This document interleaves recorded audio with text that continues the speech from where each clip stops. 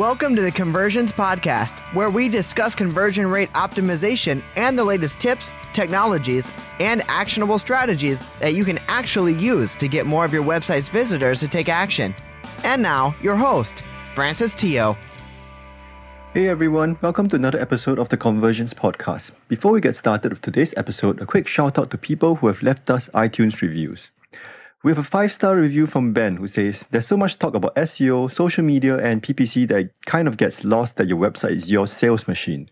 The Conversions Podcast addresses all these things while focusing on the fact that you can make more money by doing a better job converting your existing traffic or customers. Looking forward to what else I'm able to learn here." Thanks for the kind words, Ben. If you like what we've been doing here at the Conversions Podcast, we would very much appreciate a review on iTunes. That would help us get even more guests and listeners so that we can continue to bring you the best strategies in conversion optimization today. I've made it super simple to leave us an iTunes review. Just go to conversionspodcast.com/review and you'll be automatically redirected to our page on iTunes.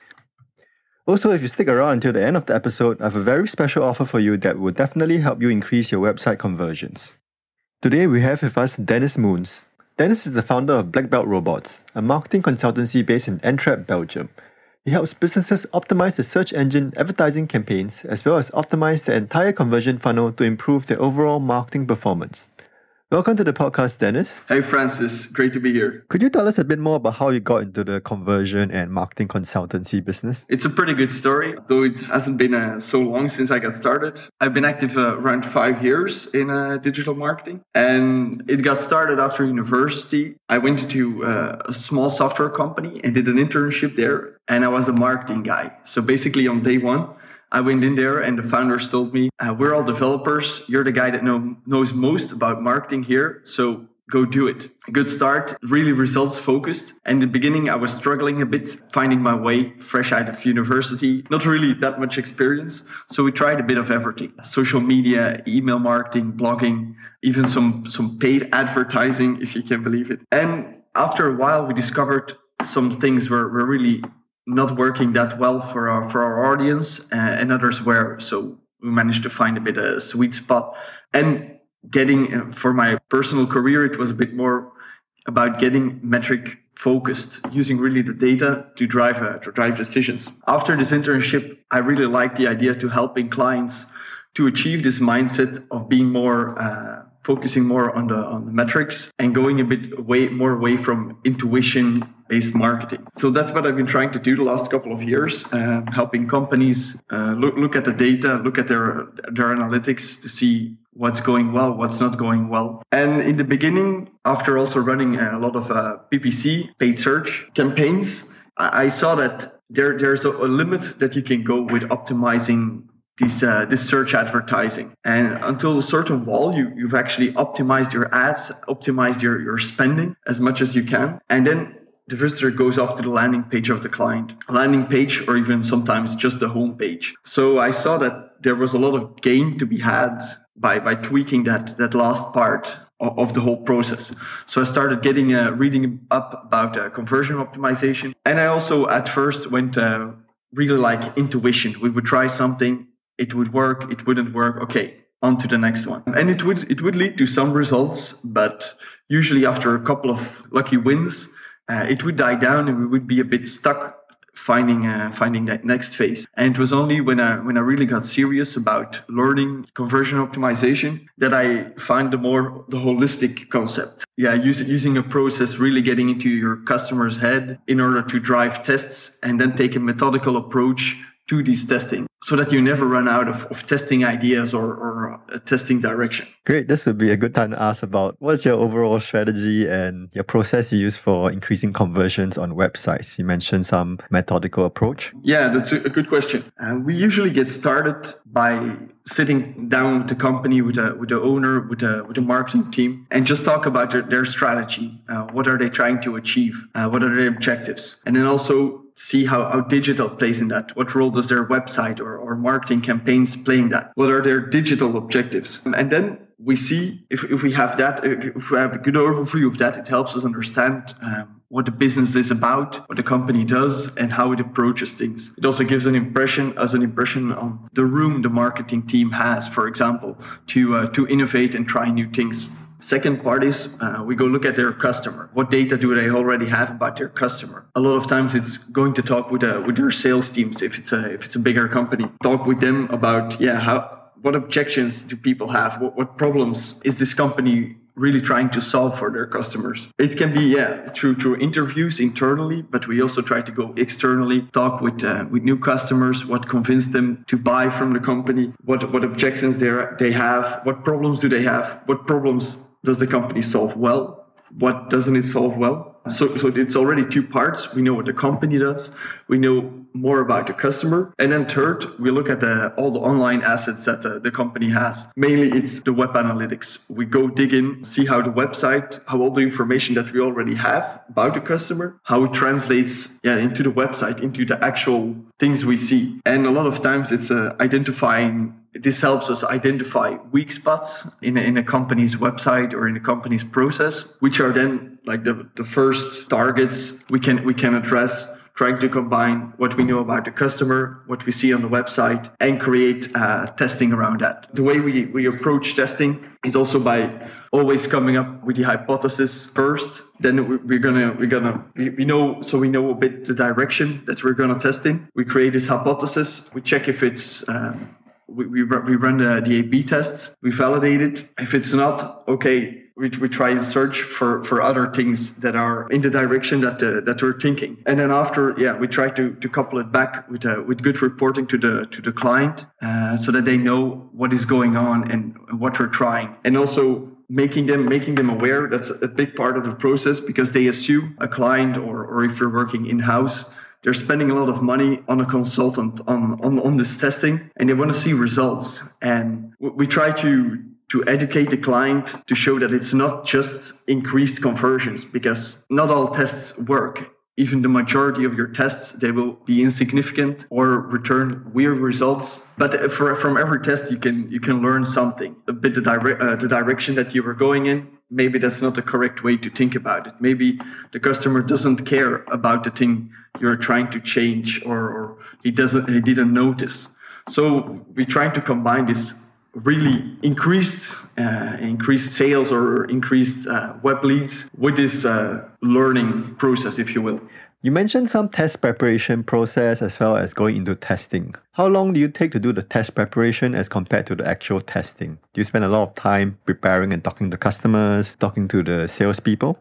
Yeah, usually the preparation phase is a lot more extensive than the actual testing, the running the tests. Spending time talking to the company, getting to know them, talking to the customers or sales teams. For example, in a project we recently did, we spent I think 3 or 4 days with the company, accessing customers at their location and really talking to them. And then the actual tests we will run over the coming months, and it's actually only a small part. The main research, the research is really the foundation on which we build the testing and build the testing idea. So yeah, I would say that the research beforehand is a lot more important and extensive than the actual testing. That way, like I said earlier, we want to make sure that the tests we run and the tests we execute on, we're sure, or we know that the direction in which we're testing is a good direction, and that we're not testing one-off ideas and getting lucky or unlucky depending on the weather or the color of the buttons. That's really interesting, because a lot of people think that testing is just about running the split test and then getting the results. But I mean, people who actually do the optimization know that we spend a lot of time to take a look at the customer data and try to get that inside the customer's head before we even start testing anything, or before we even start creating a hypothesis. So yeah, that's true. And it's also hard to get, if you're working within a larger company, or if you're working as a consultant, it's not always easy to get buy-in from the customer to do this kind of research, because they're focused on, they want to see, okay, conversion optimization, it can increase conversions, deliver us better results. And then you're coming there with a proposal or with the idea that, first we have to do research. And it's really important to sell the value of this research to your client first. You mentioned a bit about weird results. What kind of weird results have you found? One of a case study we worked on, it's a pretty interesting one, I think. It was with an energy provider, and they have the company where we're working for, people can switch online between energy providers like electricity or gas or something. And these are processes that take, it's not like your regular checkout process where you select the quantity, enter your address and pay. But this is a longer step. People have to fill in their meters, their account numbers. It's a lot of information that they don't have with them at the time they start the process. So they have to maybe go look it up, check in their basement, go read off the number. So it's a pretty high friction process. And we were trying to get more people through this funnel. So one of the tests we ran, it was a big company. So they had a call center, and we were thinking like, okay, how can we make this process easier? So instead of having the people fill out all the information, we thought, okay, what if we ask basic information in a first step and then call them up and then guide them through the whole process. One way it would be to really see what kind of struggles people have. So we were using the test actually as a kind of qualitative research tool, but also as a test to see if we could convert more people. So we ran a test. On the one hand, we had the whole online fulfillment process. On the other hand, we would take in the first step, take the customer's data, call them up, and then guide them through the process. The results of the tests, they were insignificant and maybe luckily, but we were down like 10% or something. But it learned us a bit, also tests that we followed up on. It learned us that actually when people decide to start in this fulfillment process, they're highly motivated. So they don't really have that much problems filling in this weird data. And it didn't matter if we would take out questions or add other questions or try to make it easier, the needle wouldn't move a lot. So that then we knew that, okay, once people start, we're not going to get great gains by focusing on that process. So we went to the beginning of the funnel to try and get more people into the process actually. And there we saw bigger increases, and it was a much easier process and more creative, if I might add. That's a really interesting result. And I think all of us get some weird results like that from time to time, and we just scratch our heads and wonder what's going on, and we take a look at the data, we take a look at the test results. But it's not unusual to get this kind of results, I feel. Yeah, no, but it was an interesting case actually, that we were a bit too focused on the actual checkout process, because we feel that the closer you are to the money, the closer you are to the actual payment or the completion of the transaction, the closer you can have improvements there. All your traffic that's already going through, it's going to go through smoother through your funnel. So that's why we were really focused on this end funnel. While actually the gain, the true gains, we achieved the true gains by taking a step back and looking at the whole process, not just staring yourself blind on a couple of steps. Great. Could you tell us a bit more about the conversion problems you see on websites and e-commerce shops today? One of the things I run into a lot with clients is the brochure website. They have a web presence, but it's not really, they taken their brochure they had maybe 10, 15 years ago and just translated into a website. This means a website without clear objectives and, of course, without call to actions. Some companies, especially a homepage, we see that it has not only multiple objectives, but not even clearly defined tasks for the customer. That's one of the biggest ones. We hope we help our clients solve that by working with landing pages, trying to add content to their website or to add extra pages to their website to really show them that it might look good and they got buy-in from the whole company to create this kind of website. But in reality, these pages, they compare to landing pages with a clear goal, with a clear call to action. It's obvious after you show them like test results, and that's a good way to get buy-in from clients as well to think a bit more about the action they want brochure, they want their websites, they want visitors to take. A second part really related to this is that they don't have dedicated landing pages, especially I work a lot with PPC, and then there you see people just sending AdWords traffic to their homepage. Combined with my previous point on the websites without clear call to actions, they just get lost. So it's a bit double. People are spending a lot of money on advertising and not managing to convert this traffic correctly. It's a weird phenomenon with some clients. Great, that's really interesting. For this brochure type, websites that you see, I've seen my fair share of brochure type websites. Do you recommend that they redesign the whole thing without doing any split testing? Because sometimes I just do that because it just looks very dated. And in my opinion, sometimes if you want to do some split testing or conversion optimization, there is no foundation to work off of because the usability of the site is actually so broken. Yeah, it's a good point, and it's always tough, especially with new clients.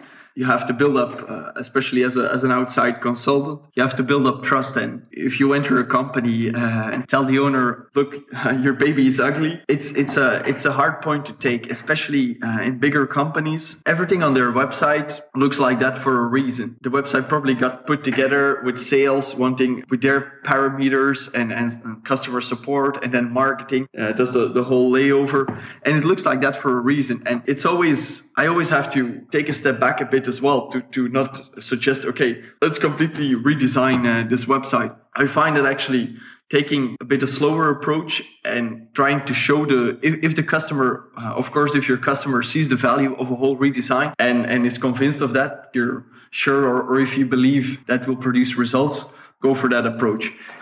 However, if the customer is more hesitant, something I see more in redesigns, because with the associated costs, if they're a bit more hesitant, I always try to work on a smaller project, on one landing page. Maybe if they have incoming advertising from PPC or banners, I try to work on that page and really work your way up the ladder, create more trust with the client by showing wins in these small areas, and really showing them the improvements and communicating the value that these improvements have before tackling the bigger picture, let's say.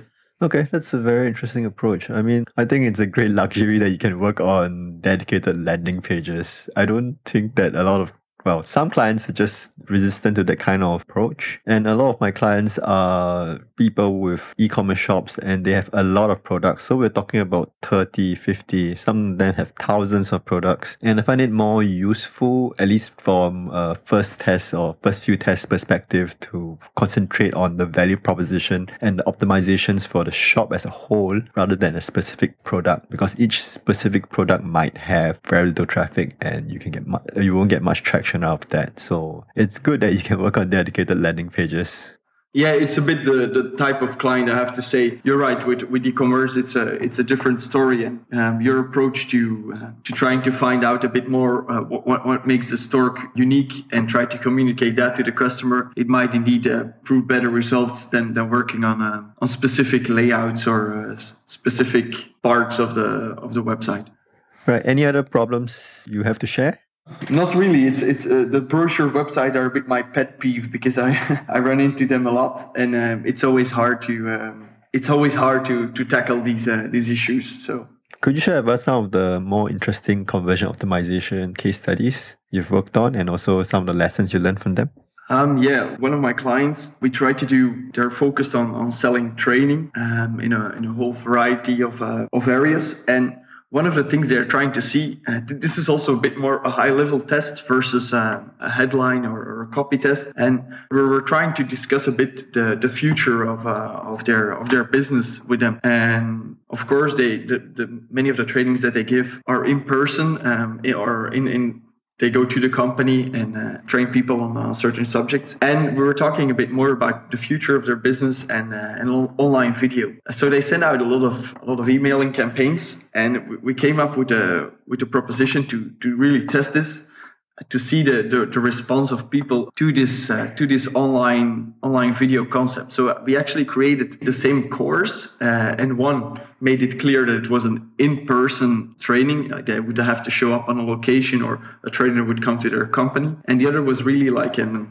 online course. And then we saw the response from people also going to a landing page which would communicate the same type of results, complete with the checkout flow that they already have in place. And the results we saw from that, because internally they're really convinced still that the in-person is a much more trustworthy and a much higher value as the online training. But this campaign showed actually that there is a lot of interest with these clients. It was, I think they saw like 20 3% higher subscriptions from this online training course than the actual training course. So while it won't change the way they do business, but it will change the approach they take to this online video. It's for them, it's internally also a way to show to other people, like, look, this experiment that we did, we had a lot more subscriptions. We have to think more about it. And I'm sure like this type of test, it fuels a bit more the whole business further than just optimizing a certain part of the website. Dennis, you mentioned a bit earlier about running an A/B test and then validating the A/B test. Could you tell us a bit more about your process on how you validate the test? Yeah, sure.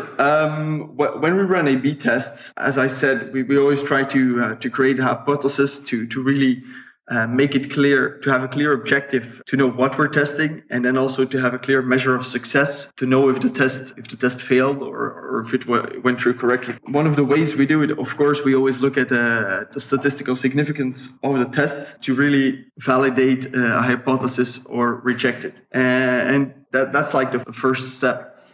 What we do then is we try to build on this hypothesis. Like if it was rejected, we try to test something similar, but which goes into the same direction that we're thinking.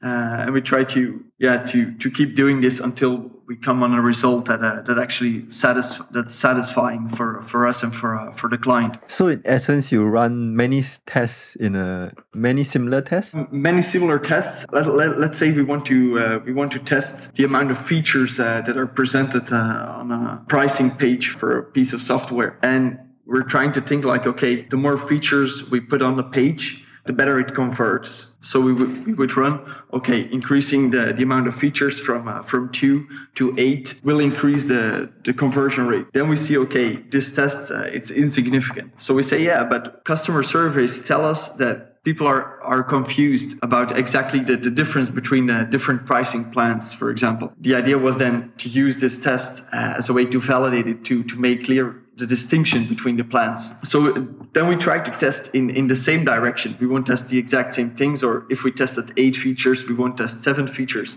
But we try to stay in the same realm to really find out if this nugget of information that we picked up from a couple of customers, to really see if we can make changes on the site that really validate this, or that validate that this is a real concern. And it might after 10 tests on a certain piece that we run, if it's all insignificant and we really see no results, no trending results, then we might say, okay, it wasn't a concern for all customers.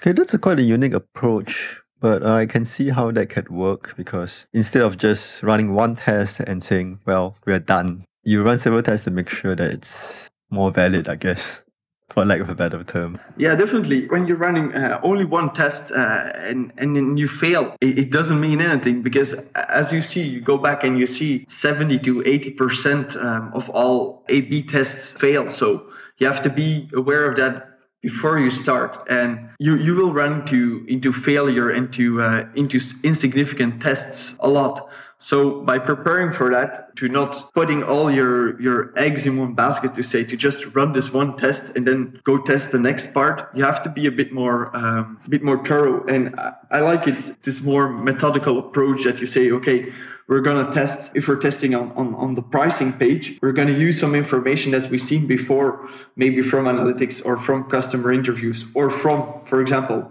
a sales representative that says, okay, this feature is really important. So we might try to highlight it.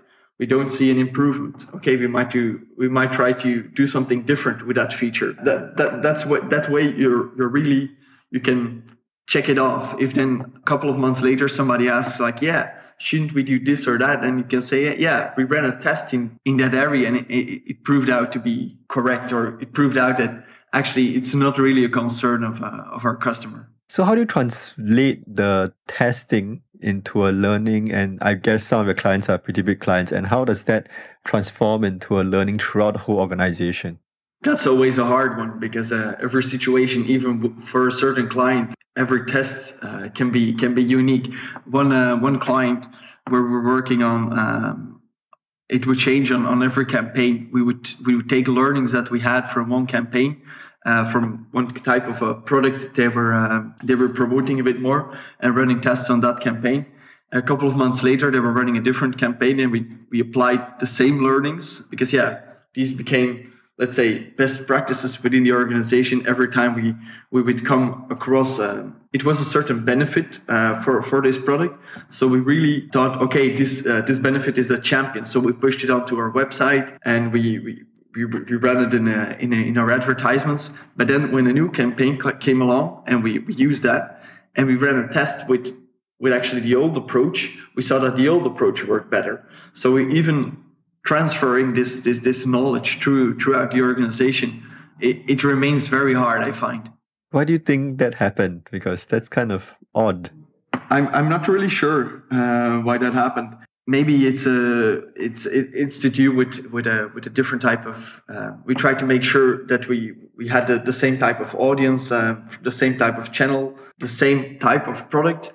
And it's always hard to explain exactly what went wrong or what went right. But one takeaway I have from this campaign and something that's stuck internally as well is to, if you've tested something and to not see it as the golden goose, let's say, and use that throughout everything you have. It can be that it works. But you also should be aware and keep testing. Something that worked today might not be working in 3 months' time. That's an awesome answer, because that's what I tell my clients as well. That there are many factors that affect the conversion rate. It could be a seasonal factor, even though a lot of clients will claim my product is not seasonal, but the buying patterns are seasonal and people change. People might want something else due to whatever reason. So that's the only thing that I can tell them. You just have to keep testing and improving on it, and if it doesn't work, we have to try something else. Yeah, it's not always easy for clients. It's not easy for us as practitioners to accept this. So I imagine it's even harder for clients who say we ran tests, we spent all this time finding this piece of information, and then to see that actually a couple of months later it doesn't. It's not producing value anymore. It can be hard. Yeah, I'm running a particularly difficult test at the moment. So we went out to do the surveys, we talked to the business owner, and we're running a test, and the needle is not moving. It's like counterintuitive to everything with research, but that's just the way testing works.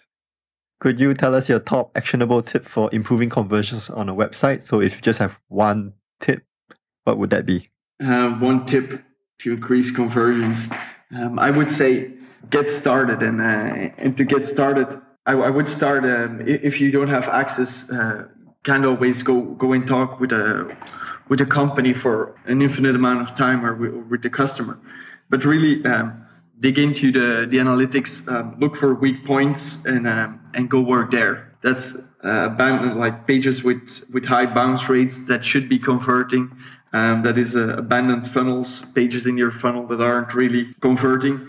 I would say have a look there and see if you can move the needle that way. That's an awesome tip. So I guess your tip is to just get started right away, which is so true because a lot of people don't do any optimizations and they're leaving a lot of money on the table. Yeah, and it's a hard. Maybe this is a good closer to think about, and it's tough to get started with optimization for a lot of people. And one of the things I think is because the hurdle seems so much, there's so much information out there. And also in our conversation here today, we talk about methodology and we talk about statistical significance, and it just adds to the perceived complexity of A/B testing and conversion optimization. And a lot of the times it's just about being more metric focused. And one of the approaches I take with my clients is a lot of my clients, I get started by running AdWords campaigns. And with that, I can really show them, okay, how much money they put in, how well the traffic converted onto their website. And this whole process makes them more familiar with concepts like conversion rates and the click-through rates and the bounces and abandoned funnels and all those concepts that might seem like a big barrier. It introduces them to all these concepts. And then I find when they're a bit more aware of all these different type of metrics and they really know what it means, they're much more open to trying running A/B tests or to try to improve the conversion rate. Thanks for your time today. If people want to get in touch with you or find out more about you or your business or your marketing consultancy, how can they get in touch with you? People can reach our company at www.blackbeltrobots.com. Or if they want to personally get in touch, they can shoot me an email at dennis@blackbeltrobots.com, or on Twitter, I'm Dennis Moons. So it was great to be here, Francis. Great to have you. Thank you. Hey everyone, as promised, I've got something really special for you. As you may already know, I'm the founder of ConversionsGuaranteed.com, my own conversion optimization agency specializing in helping e-commerce website owners increase their conversion rate. A few of you wrote in asking for help on how to increase your website's conversion rate. To help our listeners, I'm offering a free iQuant attention map worth $40 each to the first 20 listeners who write in, and also send along some quick tips on how to increase your website's conversions. You may remember iQuant from episode 4 of the podcast. It's a tool that helps predict what a visitor might see in the crucial first 3 seconds when they first arrive at a web page. We use it almost daily in our conversion optimization work, and it has proven to be an invaluable tool. To get your free attention map, just write into feedback@conversionspodcast.com and I'll be in touch. Or you can just fill up the contact form on conversionspodcast.com. Looking forward to hearing from you and helping you increase your website's conversion rate.